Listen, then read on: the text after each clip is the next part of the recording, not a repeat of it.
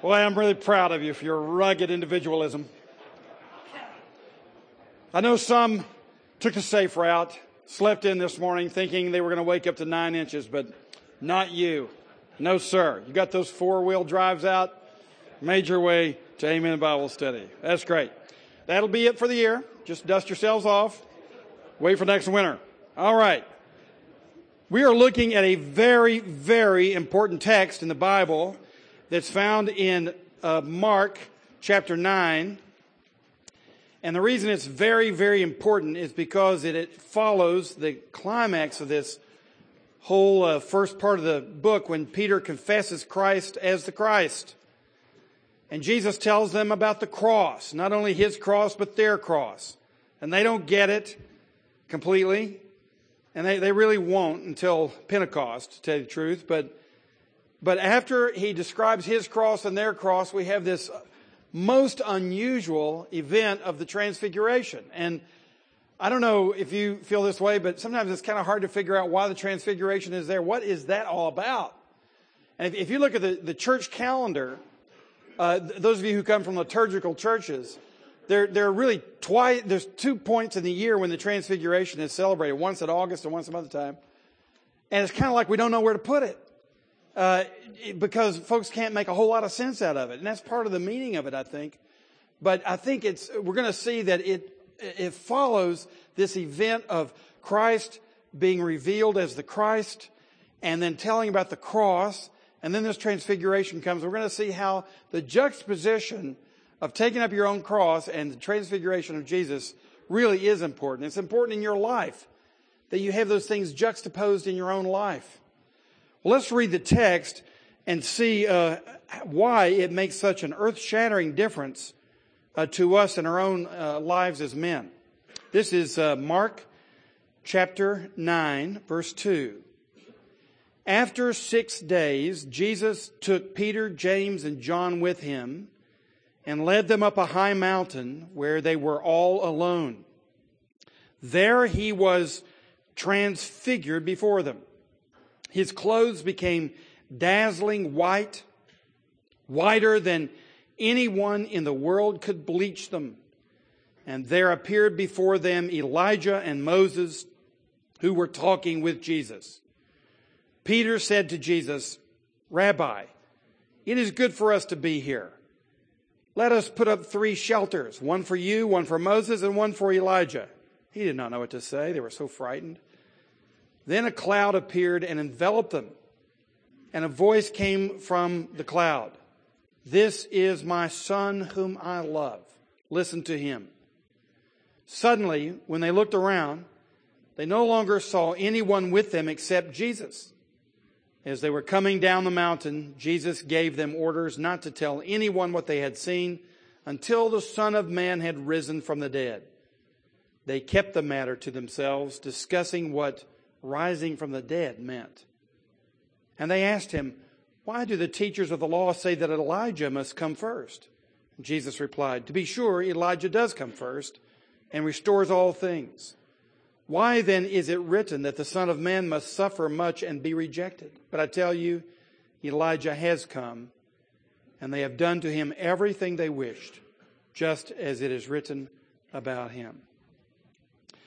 Okay, what we're going to see here in verses 2 through 8 is that we must understand the true glory of Jesus Christ. We must understand the true glory of Jesus Christ, even as we read the Gospels this year together and see his humanity and see his great suffering. We must understand his glory, because you can't understand what his suffering means unless you understand who he is. And you can't understand who he is unless you see him with the cross as well. But we must understand the true glory of Jesus Christ. And it's obvious because, first of all, we're going to see in verses 2, 3, and 4 that God reveals to us the glory of Jesus Christ. God makes sure that we're going to see it. He makes it known to us. We've heard that G.K. Chesterton said the most important thing about a man is what he thinks about God. And the question for you is, what do you think about God? What do you think about Christ? It's actually the most important thing about you. God takes action to be sure that we know his glory and the glory of Jesus Christ. In John chapter 1, in that famous prologue, we're told no one has ever seen God, but God, the one and only, who is at the Father's side, has made him known. So the very purpose of Jesus Christ is to make known who God is. And God in all of his glory shows himself through Christ. And he means for us to know him. I've put here for you a little quote out of a book you might want to read someday called God in the Wasteland by David Wells. The fundamental problem in the evangelical world today is not inadequate technique, insufficient organization, or antiquated music. And those who want to squander the church's resources, bandaging these scratches, will do nothing to stanch the flow of blood that is spilling from its true wounds. The fundamental problem in the evangelical world today is that God rests too inconsequentially upon the church. His truth is too distant. His grace is too ordinary. His judgment is too benign. His gospel is too easy. And his Christ is too common. We're going to see that what God is sure to do is to make sure the disciples remember that Jesus is not common. Yes, he came to live among us commoners. Yes, he came to take on our flesh. Yes, in that sense you could call him common. But there's another side to Jesus. There's his deity and his glory. And we must always remember who he is.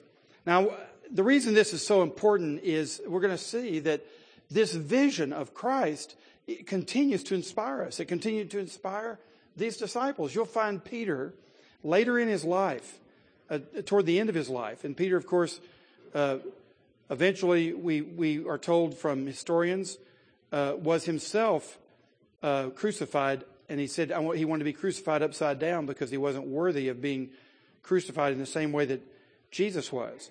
But we find that Peter was continually inspired by a vision.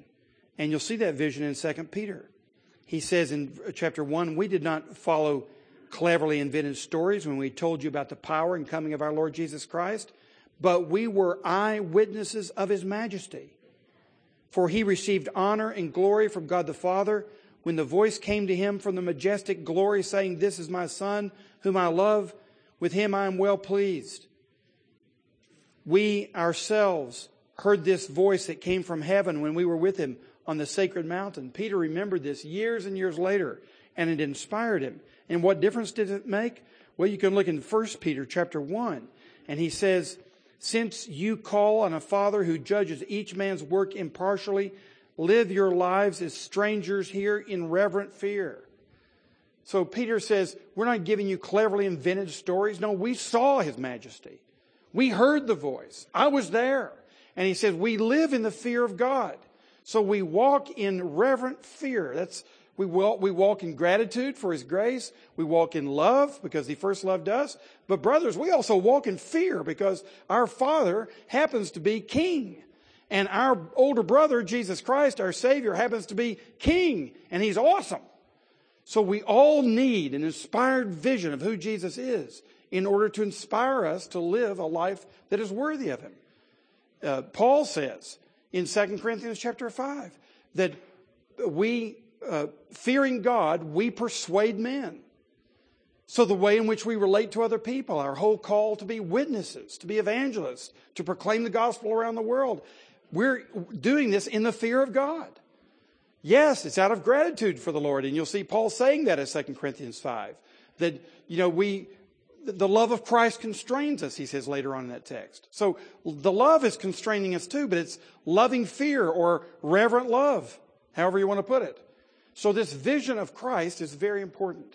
And what I find is that most of the time we don't think of Jesus the way that he is here in the Transfiguration, even in our day.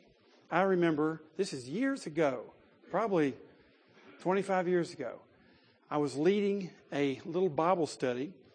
There were 2 pastors and their wives in it, and there were 2 missionaries and their wives in it, and Allison and me. And I've forgotten what text we were studying, but I just asked everyone to close their eyes. And I said, I want you to imagine Jesus Christ. Just close your eyes and imagine Jesus Christ. Okay, now open your eyes. Tell me what you saw.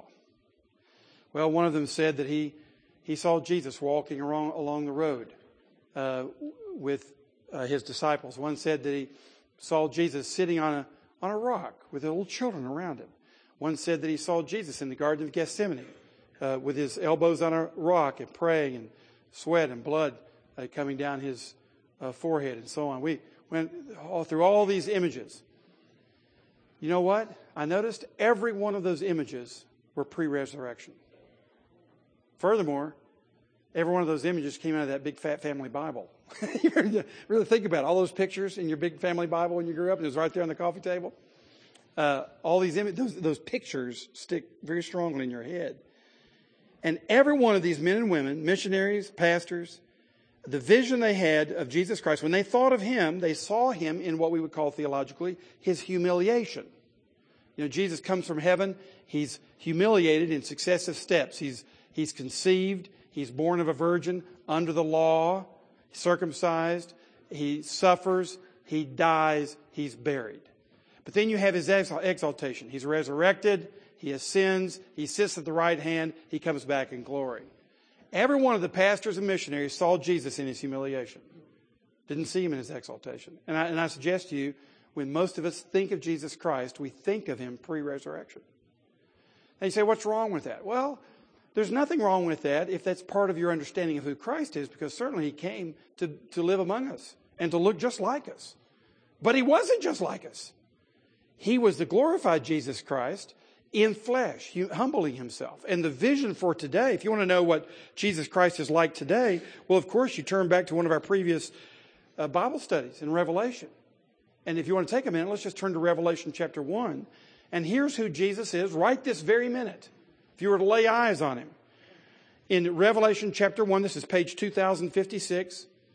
I, John, this is verse 9, your brother and companion in the suffering and kingdom and patient endurance that are ours in Jesus, was on the island of Patmos because of the Lord God and the testimony of Jesus. On the Lord's day I was in the Spirit, and I heard behind me a loud voice like a trumpet, which said, write on a scroll what you see and send it to the 7 churches, to Ephesus, Smyrna, Pergamum, Thyatira, Sardis, Philadelphia, and Laodicea. I turned around, verse 12, to see the voice that was speaking to me. And when I turned, I saw 7 golden lampstands. And among the lampstands was someone like a son of man, dressed in a robe, reaching down to his feet, and with a golden sash around his chest. His head and hair were white like wool, as white as snow, and his eyes were like blazing fire. His feet were like bronze glowing in a furnace, and his voice was like the sound of rushing waters. In his right hand he held 7 stars, and out of his mouth came a sharp, double-edged sword. His face was like the sun shining in all its brilliance. When I saw him, I fell at his feet as though dead. There you go. That's Jesus. That's who he is. The problem with the church today, as Wells says, is that the character of God, or we could say the character of Christ, falls inconsequentially upon the church. That's the reason that the Spirit said to John in Revelation chapter 1, write this down and send it to the 7 churches. The church needs to know how glorious their Lord is. Send it to the churches. And gentlemen, today you need a letter sent to you again. This is who I am. That's the reason for the Transfiguration. It's so that we all recapture a vision of who this Jesus is with whom we're dealing. So let's look at what God gives us. And in verse 2a, you'll see the time and place were suggestive. Because first of all, it's after 6 days. And it's up on a high mountain. Now, hold your finger there and go back to Exodus chapter 24, and let's see how this parallels a very important moment in the Old Testament. Moses is going up the mountain to receive the tablets from the Lord, and in verse 15, this is Exodus 24:15, when Moses went up on the mountain, that's Mount Sinai, the cloud covered it, and the glory of the Lord settled on Mount Sinai. Look at this. For 6 days, the cloud covered the mountain. And on the 7th day, the Lord called to Moses from within the cloud. To the Israelites, the glory of the Lord looked like a consuming fire on top of the mountain. Then Moses entered the cloud as he went up on the mountain, and he stayed on the mountain 40 days and 40 nights. So, back to verse 16. For 6 days, the cloud covered the mountain until the revelation took place on the 7th day. So 6 days is seen as a period of preparation. That's not the only place, but obviously that's the key place. Because there you have a revelation given to Moses about who the Lord is. So it's a special period of time. Luke says 8 days. We won't go into it. There's a difference Luke says about 8 days. We don't know exactly why he says that, but Mark makes the point that it was 6 days, a period of preparation for this transfiguration. It was on the mountain. What happens on mountains? They're places of revelation. Mount Sinai, where God revealed himself to Moses. Mount Sinai, where God revealed himself to Elijah. You remember Elijah had the great battle with Jezebel and her prophets of Baal and Ashtaroth near Mount Carmel. 850 of them. Slew all of them. Great victory. And then he gets afraid of Jezebel and starts running. And goes down to this wilderness area where Moses was and pouts and is depressed. And God says to him, get up and get something to eat. And then he says, go out and get a vision.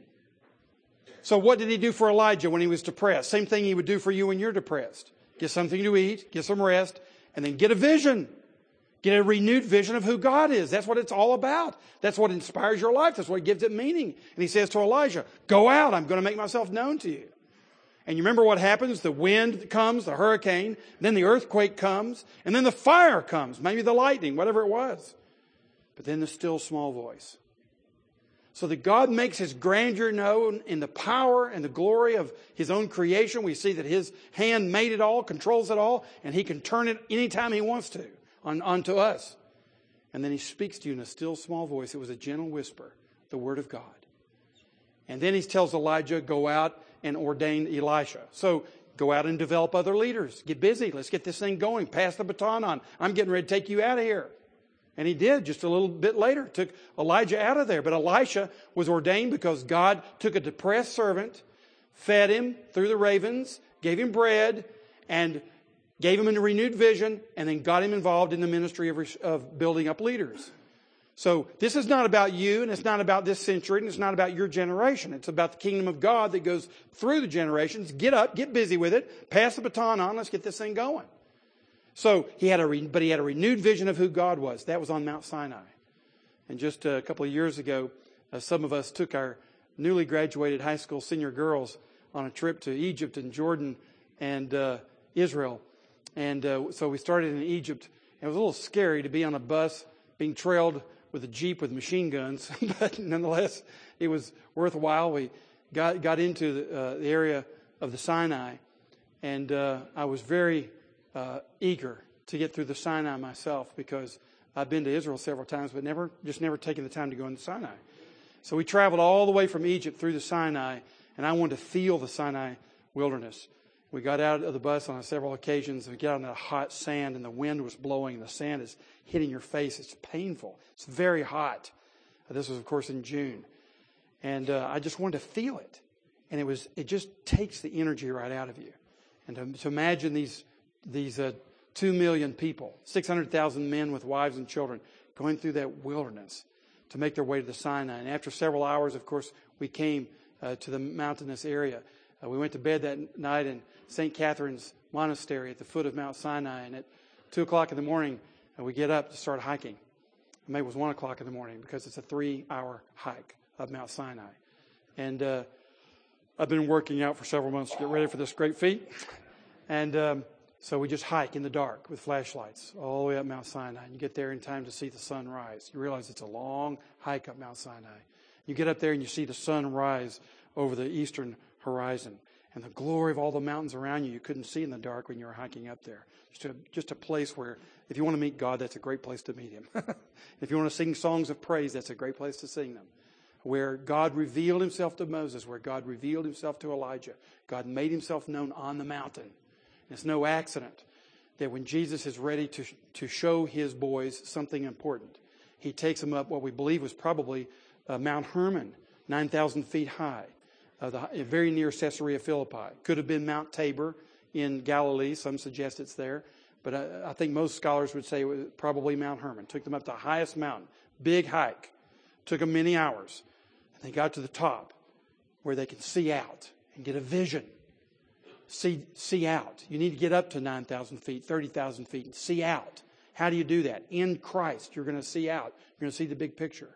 So it's on a mountain after 6 days of preparation and a long hike. He gets them ready to see who he is. This is not something you can do on the backstroke. It's not something you can do while you're also listening to the radio, going to work. This is something you need to put time into if you want a vision. You need to see. You need to think. You need to pray. You need to contemplate. And it's very, very important. So the time and place were suggestive, both from Exodus 24 and from 1 Kings 19. And gentlemen, notice this wasn't just Moses and Elijah. If you look at the prophets, you'll find that Elisha too had his vision. What was his vision? The fiery chariot and horses taking Elijah up into heaven. He saw the power of God and the glory of God. What about Isaiah?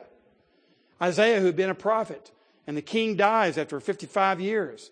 And he's depressed, goes into the temple, and what does he see? Kaboom! The Lord Adonai, high and lifted up, and the train of his robe filled the temple, and the seraphim were flying back and forth, singing, Holy, holy is the Lord God Almighty. The whole earth is full of his glory. Isaiah had a vision to prophesy. Why did he have to have a vision? Because he was going to prophesy and preach to people who were going to reject him. In fact, you see it in Isaiah chapter 6. After the vision, God says, go now preach to people who will hear and not understand, who will see and not perceive. And Isaiah says, how long? Well, until his judgment is through. So you go into a world, everybody doesn't believe what you believe. They don't believe what you're going to say. They don't like you because you said it. What's going to keep you going? Same thing that keeps Isaiah going. A vision of the Lord, high and lifted up. And we find from John chapter 12, who was that one that Isaiah saw? John says it was Jesus Christ in his pre-incarnate glory. So Isaiah saw Christ. That's what kept him going. Moses, we are told, had a vision of Christ in the rock. So it is Christ and his glory that compels men, as well as the love of Christ and his sacrifice on the cross. It's both. You have to be compelled by his love and by his awesome majesty. Both, all the time. We'll talk about how to get that, but you'll see that all the servants, think about Ezekiel, same thing, the wheel within a wheel. This incredible vision of God, the sovereign God, a wheel within a wheel that could go any direction. That is, God is mobile. God goes everywhere. God is omnipresent. His glory is all over the earth and throughout the universe. And Ezekiel had to get this. It didn't matter if the children of Israel were in exile. God's glory was still with them. It doesn't matter if you're in exile away from your city of Jerusalem, which is coming down out of heaven. It doesn't matter that you're strangers and pilgrims. God's glory is with you because his sovereignty is everywhere. Ezekiel had to have that vision in order to mobilize him and motivate him each day. And that's the reason for the transfiguration. That's the reason for the very special details about it. So first of all, the time and place were suggestive. Secondly, his transfiguration was dramatic. My goodness, look at this. He was metamorphosed. That's the word that's used here, metamorphosis. He was transfigured before them. His clothes became dazzling white, whiter than a fuller could bleach them. Fuller's bleach is real bleach, boys. I mean, you want something really white, you get a fuller to bleach it. And Mark is saying it was whiter. Peter told me it was whiter than anything he'd ever seen in his life. I heard R.C. Sproul one time say that the reason that it was whiter than white is because of light itself. That the source of light would be whiter than white. There's a long scientific explanation for that. But when we're told that he's brighter than the sun, how do you get brighter than the sun? Because he's the source of the sun's light. He's whiter than white in his light. So here he is dramatically transfigured before them. Thirdly, look at the witnesses. What's the meaning of Elijah and Moses being there, talking with Jesus? Here's the meaning of it. They were witnesses with eschatological significance. This is what it means. Moses is the one who told them in Deuteronomy 18, there's a prophet coming after me. Listen to him. Elijah was the prophet who told about the coming of the end of the ages, the big prophetic witness that one day the Messiah would be coming. And here he is, the one Moses talked about, the one Elijah talked about. They are the witnesses pointing to Jesus. Just like John the Baptist pointed and said, behold the Lamb of God who takes away the sins of the world. Here's Moses and Elijah coming back, as it were, from the dead, pointing to Jesus Christ as witnesses. I mean, this is like all-star time. I mean, this is Hall of Fame. Everybody is saying, nothing for us, everything for him. So That's the meaning of Moses and Elijah being there, that this is the end of the age. This is it. This is everything the Bible ever promised, pointing to Jesus Christ. Now, why did God do this? Clearly, so that we would fear Him and understand who the real champion of the world is. We're in a week when we've got the Super Bowl and we just had Miss America and we got the Oscars coming up and all these things. By the way, go Colts! But you got all these things. You know, the pantheon of the most beautiful, the most successful, the most powerful, the most gifted, and we had this pantheon of our demigods. You know, and Elijah and Moses, I mean, you just don't get any higher than that. And they're both pointing to Jesus Christ. They're saying, drop your other gods. Drop all the foolishness. Drop the stupid little comparisons between one sinful human being and another sinful human being. What the heck difference does it make? Let's get our eyes on what difference it does make when you look at the one who is truly glorious. That's the reason for this revelation in the Transfiguration. Now let's see how the disciples respond. And of course you expect them to respond with perfect reverence, fear, and excellent theological teaching. What they do, of course, is they cannot comprehend what in the heck is going on here. The glory of Jesus Christ exceeds our capacity to comprehend. Number one, we say foolish things. Hey, I know what, Jesus, let's put up 3 booths right here. Let's make a little memorial, okay? Hey, I'll get the sticks, okay? Peter doesn't know what to do with it. He doesn't really understand. I say here, we ought to look at Acts 1:6. There's when Peter and the disciples are saying to Jesus right before his ascension, after his resurrection. Peter says, "Are you now going to restore the kingdom to Israel?" And we'll see that he uses this whole idea of restoration in a few minutes. Peter just doesn't understand who Jesus is and the kingdom that he came to build. Doesn't get it. Here, build 3 booths. And why did he say this? Because he was so stupefied, so frightened, that he didn't know what else to say. Now, I have a suggestion for you. If Jesus shows up and is transfigured before you, just go like this. Just don't say anything. Because if you say something, it's going to be stupid. So just keep your mouth open. And don't say anything. Just quiet. You'll be a whole lot better off. People think you're smart when you don't say anything. Of course, it's too late for Peter. We've already heard from him several times. But he's just stuck in this awesome experience. He just wants to say something. It's kind of like when you had a real deep spiritual experience and, someone says, "Hey, how about those Cardinals?" You go, well, it just doesn't make any sense in that moment. So Peter was frightened, didn't know what to say. And it's the same way with ourselves. We have a hard time comprehending, taking in the majesty of Christ. We'll never take it all in.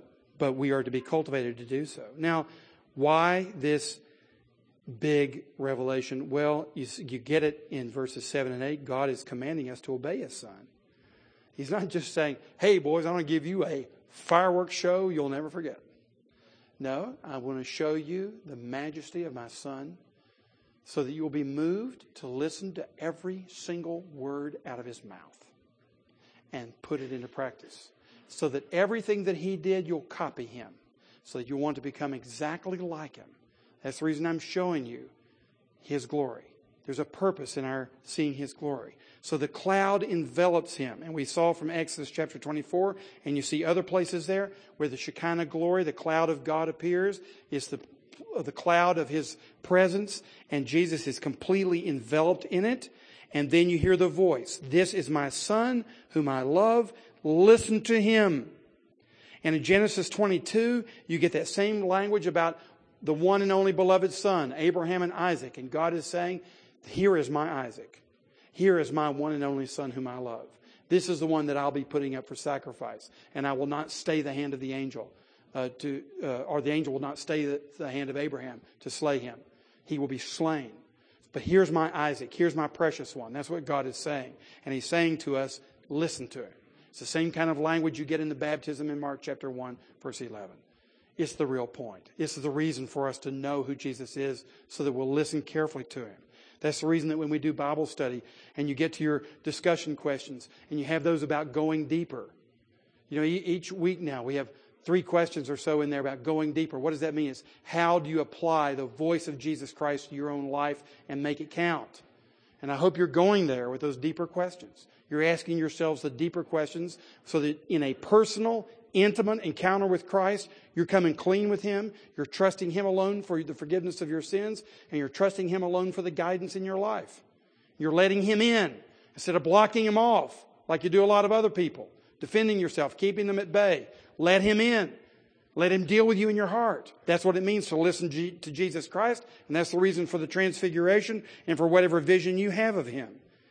And then we see, thirdly, that this vision, this encounter transforms us. And we've made reference here already to the verse in 2 Peter chapter 1. But look what happens in verse 8. Suddenly, when they looked around, they no longer saw anyone with Him except Jesus. Okay, the fireworks are over. That moment of illumination is past. And now it's just you alone with Jesus Christ, encountering Him. So what are you going to do? You're looking at Him. Now, He's just like you thought of Him before. He's a Nazarene, carpenter's son, poor preacher from Nazareth. Here He is, right back where He was. But you had a living encounter with Him in His glory, and you'll never be the same. So this encounter is meant to transform us. Now, let's look at the second idea here that comes up after the transfiguration, which is this in verses 9 through 13. We must understand not only the glory of Christ, but the sufferings of the glorious Christ. Now, this is where things get put together. And we see the purpose of the transfiguration in its moment where it is in Mark's gospel. It comes after Jesus predicts His own death, and after He says to His disciples, take up your cross and follow me. Then you get the transfiguration. Do you see how glory and suffering are going together? How the cross and the crown must always be held together. So we must understand the sufferings of the glorious Christ in order to understand Him. Now, only then can we explain Christ's glory. Look at verse 9. As they were coming down the mountain, Jesus gave them orders not to tell anyone what they had seen until the Son of Man had risen from the dead. Christ knows this glory. He knows that He's going to be risen from the dead. He's holding that in His heart. You remember the verse in Hebrews 12 that He endured the cross, Jesus Christ endured the cross and scorned its shame. How? Back up. For the joy set before Him, He endured the cross and scorned the shame. So in Jesus' heart, this was an important moment for Him. The Father gave it to Him to reassure Him, my Son, I love you. You're my one and only. I have this whole world listening to you. I put the whole world at your feet. I'm going to glorify you. And God gave Him a moment when Moses and Elijah were speaking to Jesus. And I imagine those were words of encouragement. Jesus, you're the one. You're the one we spoke about. You read our writings in your childhood. Jesus, what we wrote about was about you. And Jesus Himself was being encouraged and affirmed in His ministry. He was shown, hey, I'm glorious. I'm the Son of the Father. He is going to keep His promises to me. I'm here, yes, to suffer. But because of the joy set before me, I'll endure the cross that is now before Him in the rest of Mark's chapters. Now, gentlemen, what do you have before you? This very day, you've got a cross. If you're following Jesus Christ, you took up your cross. What's your cross? Your death. You're laying down your life to follow Him. And you have a moment, too, when you realize Jesus is transfigured. Guess what? So will I be. And so for the joy set before you, you will endure that cross and scorn its shame. The fact that you're ready to die for Jesus Christ, even shamefully if you had to. You scorn it. You spit on it. You hold it in contempt because of the incomparable joy of where you're headed. And you've seen it because you've seen it in Christ and you know you're following Him. And whatever happens to Him, it's going to happen to you. So first of all, Jesus knows it for Himself. But secondly, we know it. We know it for ourselves. We know who Jesus is. Yes, they're going to see Him die on the cross. And they won't really get it till later. But they'll remember He told us that He is the transfigured Lord. He is the glorious Lord, even in His suffering. See, the problem is, in your life and in mine, that we can read all we want to, that we're sons of the living God, that we are princes in the kingdom. But shoot, when you go to work and people hold you in contempt and think that you're stupid because you're a follower of Jesus, sure doesn't feel like glory to me. Does it to you? It only does if you have a transcendent, transtemporal vision that takes you through the crap. And that's exactly what Jesus was doing for himself, and it's what he's doing for you. That's the reason that Peter beheld his majesty and was encouraged. Not just for Jesus, but for himself. Now, when we get to verses 11 and 12, these last two verses, we'll see that only when we understand the sufferings of the glorious Christ can we see God's faithfulness. And here's how this works out. Look at verse 11. They asked him, why do the teachers of the law say that Elijah must come first? Here's what they're saying. Jesus had said to them something about the resurrection from the dead. In verse 10, you see, they kept muttering to themselves, what in the heck does the resurrection from the dead mean? They don't have a paradigm for it. But let me tell you what their paradigm was. Here's what they were taught as boys. That one day when Messiah comes, from Daniel, when the Son of Man comes, Messiah comes, there'll be a resurrection of all the saints. So there'll be a general resurrection. So they don't understand what Jesus means about an individual resurrection. They think of resurrection as being at the end of time, at the end of the ages. What Jesus is showing them is that his resurrection begins the end of the ages. That he's the firstborn among many brothers, the firstborn out from the dead among many brothers. So his individual resurrection is going to inaugurate the end of the ages, at the end of which there will be this Jewishly understood general resurrection. But the disciples were only thinking in terms of general resurrection. So they were saying to Jesus, I'm putting this in other words, but it seems clear this is what they're saying. Okay, Jesus, if the resurrection, they're thinking general resurrection, is nearby us in time, aren't we supposed to have Elijah coming to us, as Malachi said in chapter 4? So they're saying, shouldn't we be seeing some Elijah form if we're going to have the resurrection? That's where they're all mixed up and confused. And notice then how Jesus responds to them. In verse 13, he says, Elijah has come. Did you miss it? He's already been here. And let me tell you something.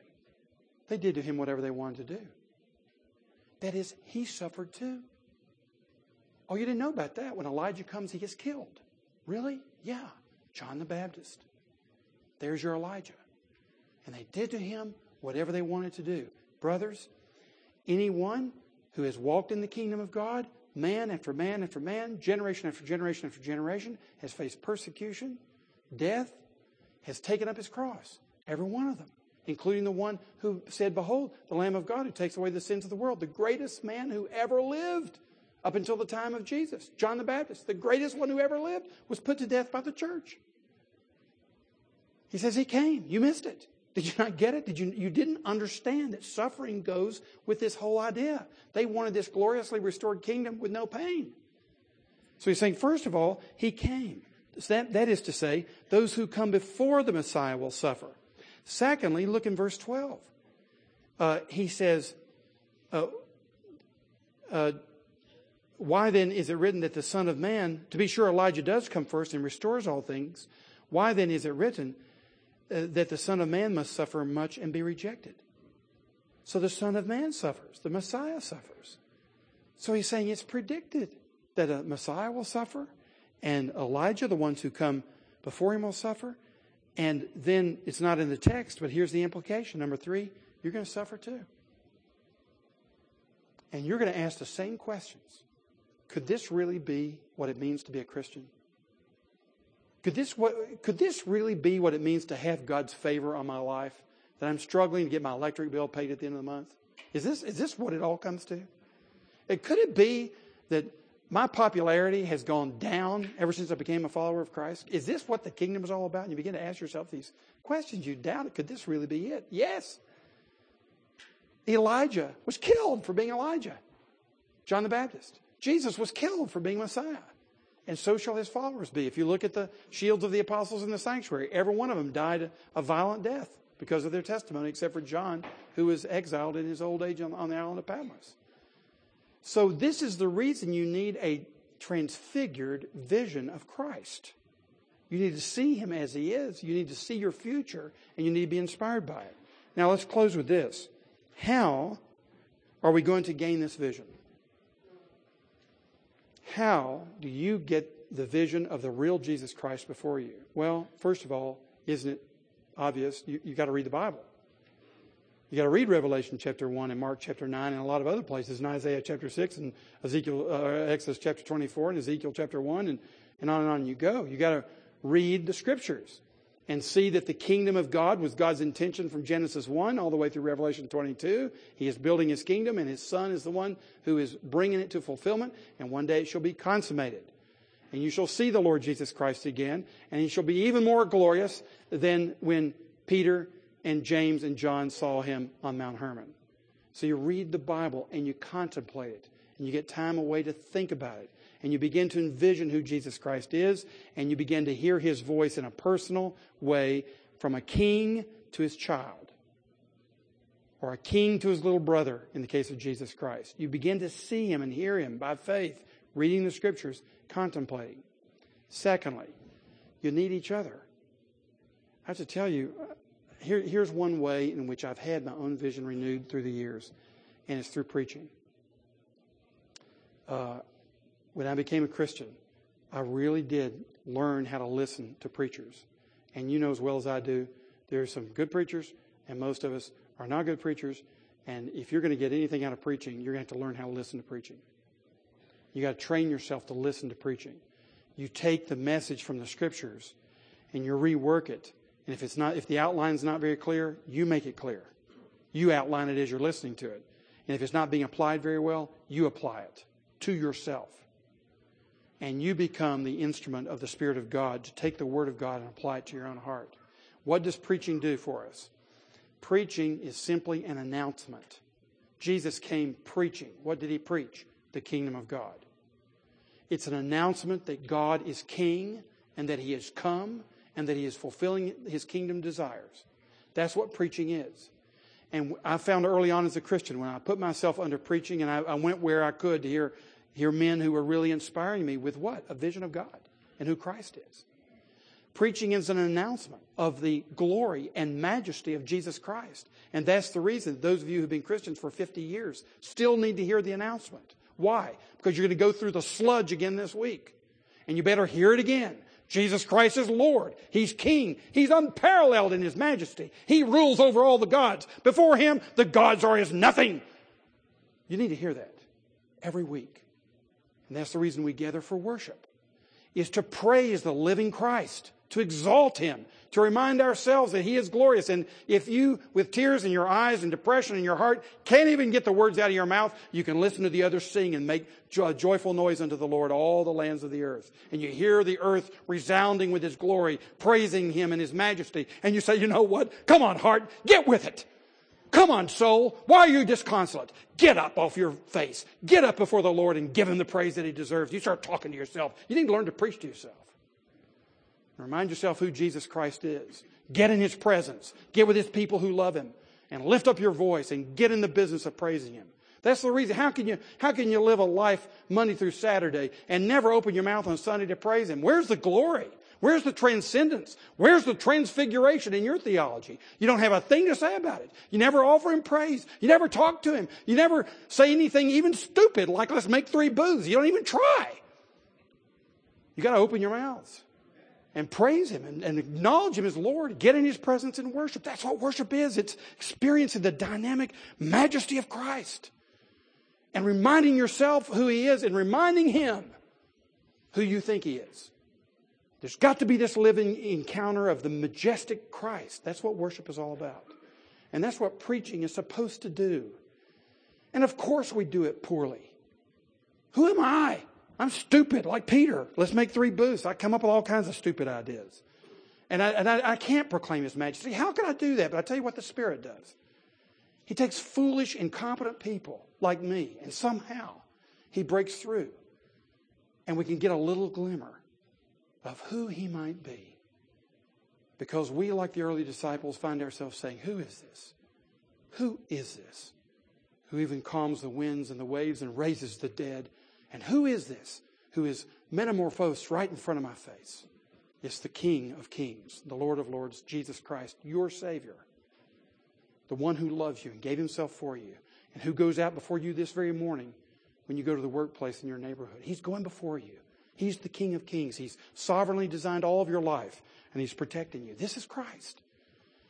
And this is what we need to remember. This is why the transfiguration comes immediately upon his telling them they must take up their cross. He's not saying take up your cross and be miserable. He's saying take up your cross and realize where this leads you. To absolute glory. I'm not leaving you alone to be miserable. I'm not leaving you to die on that cross and be left alone to be eaten by the worms. You're going to be transfigured. That's the reason it's there. You've got to hold them together. The cross and the crown. One day, we'll lay the cross down. We're through with that. It's gone. Over. Done. Forever. But now, it's the cross and the crown together. Because we live between the ages. The old age is passing away right before our face. And the new age is coming to us right before our face. And it's been inaugurated with the glorious resurrection of Jesus Christ, to whom be glory forever and ever. Let's pray. Father, thank you for sending us your Son and making yourself known to us in him, fully revealing your glory in the one and only Jesus Christ. We thank you, Lord Jesus Christ, for coming among men like ourselves who do not have the capacity to contain the infinite glory of your being, and whom yet you loved and tenderly showed yourself to, enough so that we would know of your glory, and not too much so that we would ever be destroyed by the vision. Jesus, make yourself known to us today, we pray, not just in your humiliation, but in your exaltation as well, that we may hail the power of Jesus' name and fall with all the angels prostrate before you, and to glorify you in all of your divine majesty. Lord, this is our prayer. May we live in the fear of God even today, through Jesus Christ. Amen. God bless you, gents.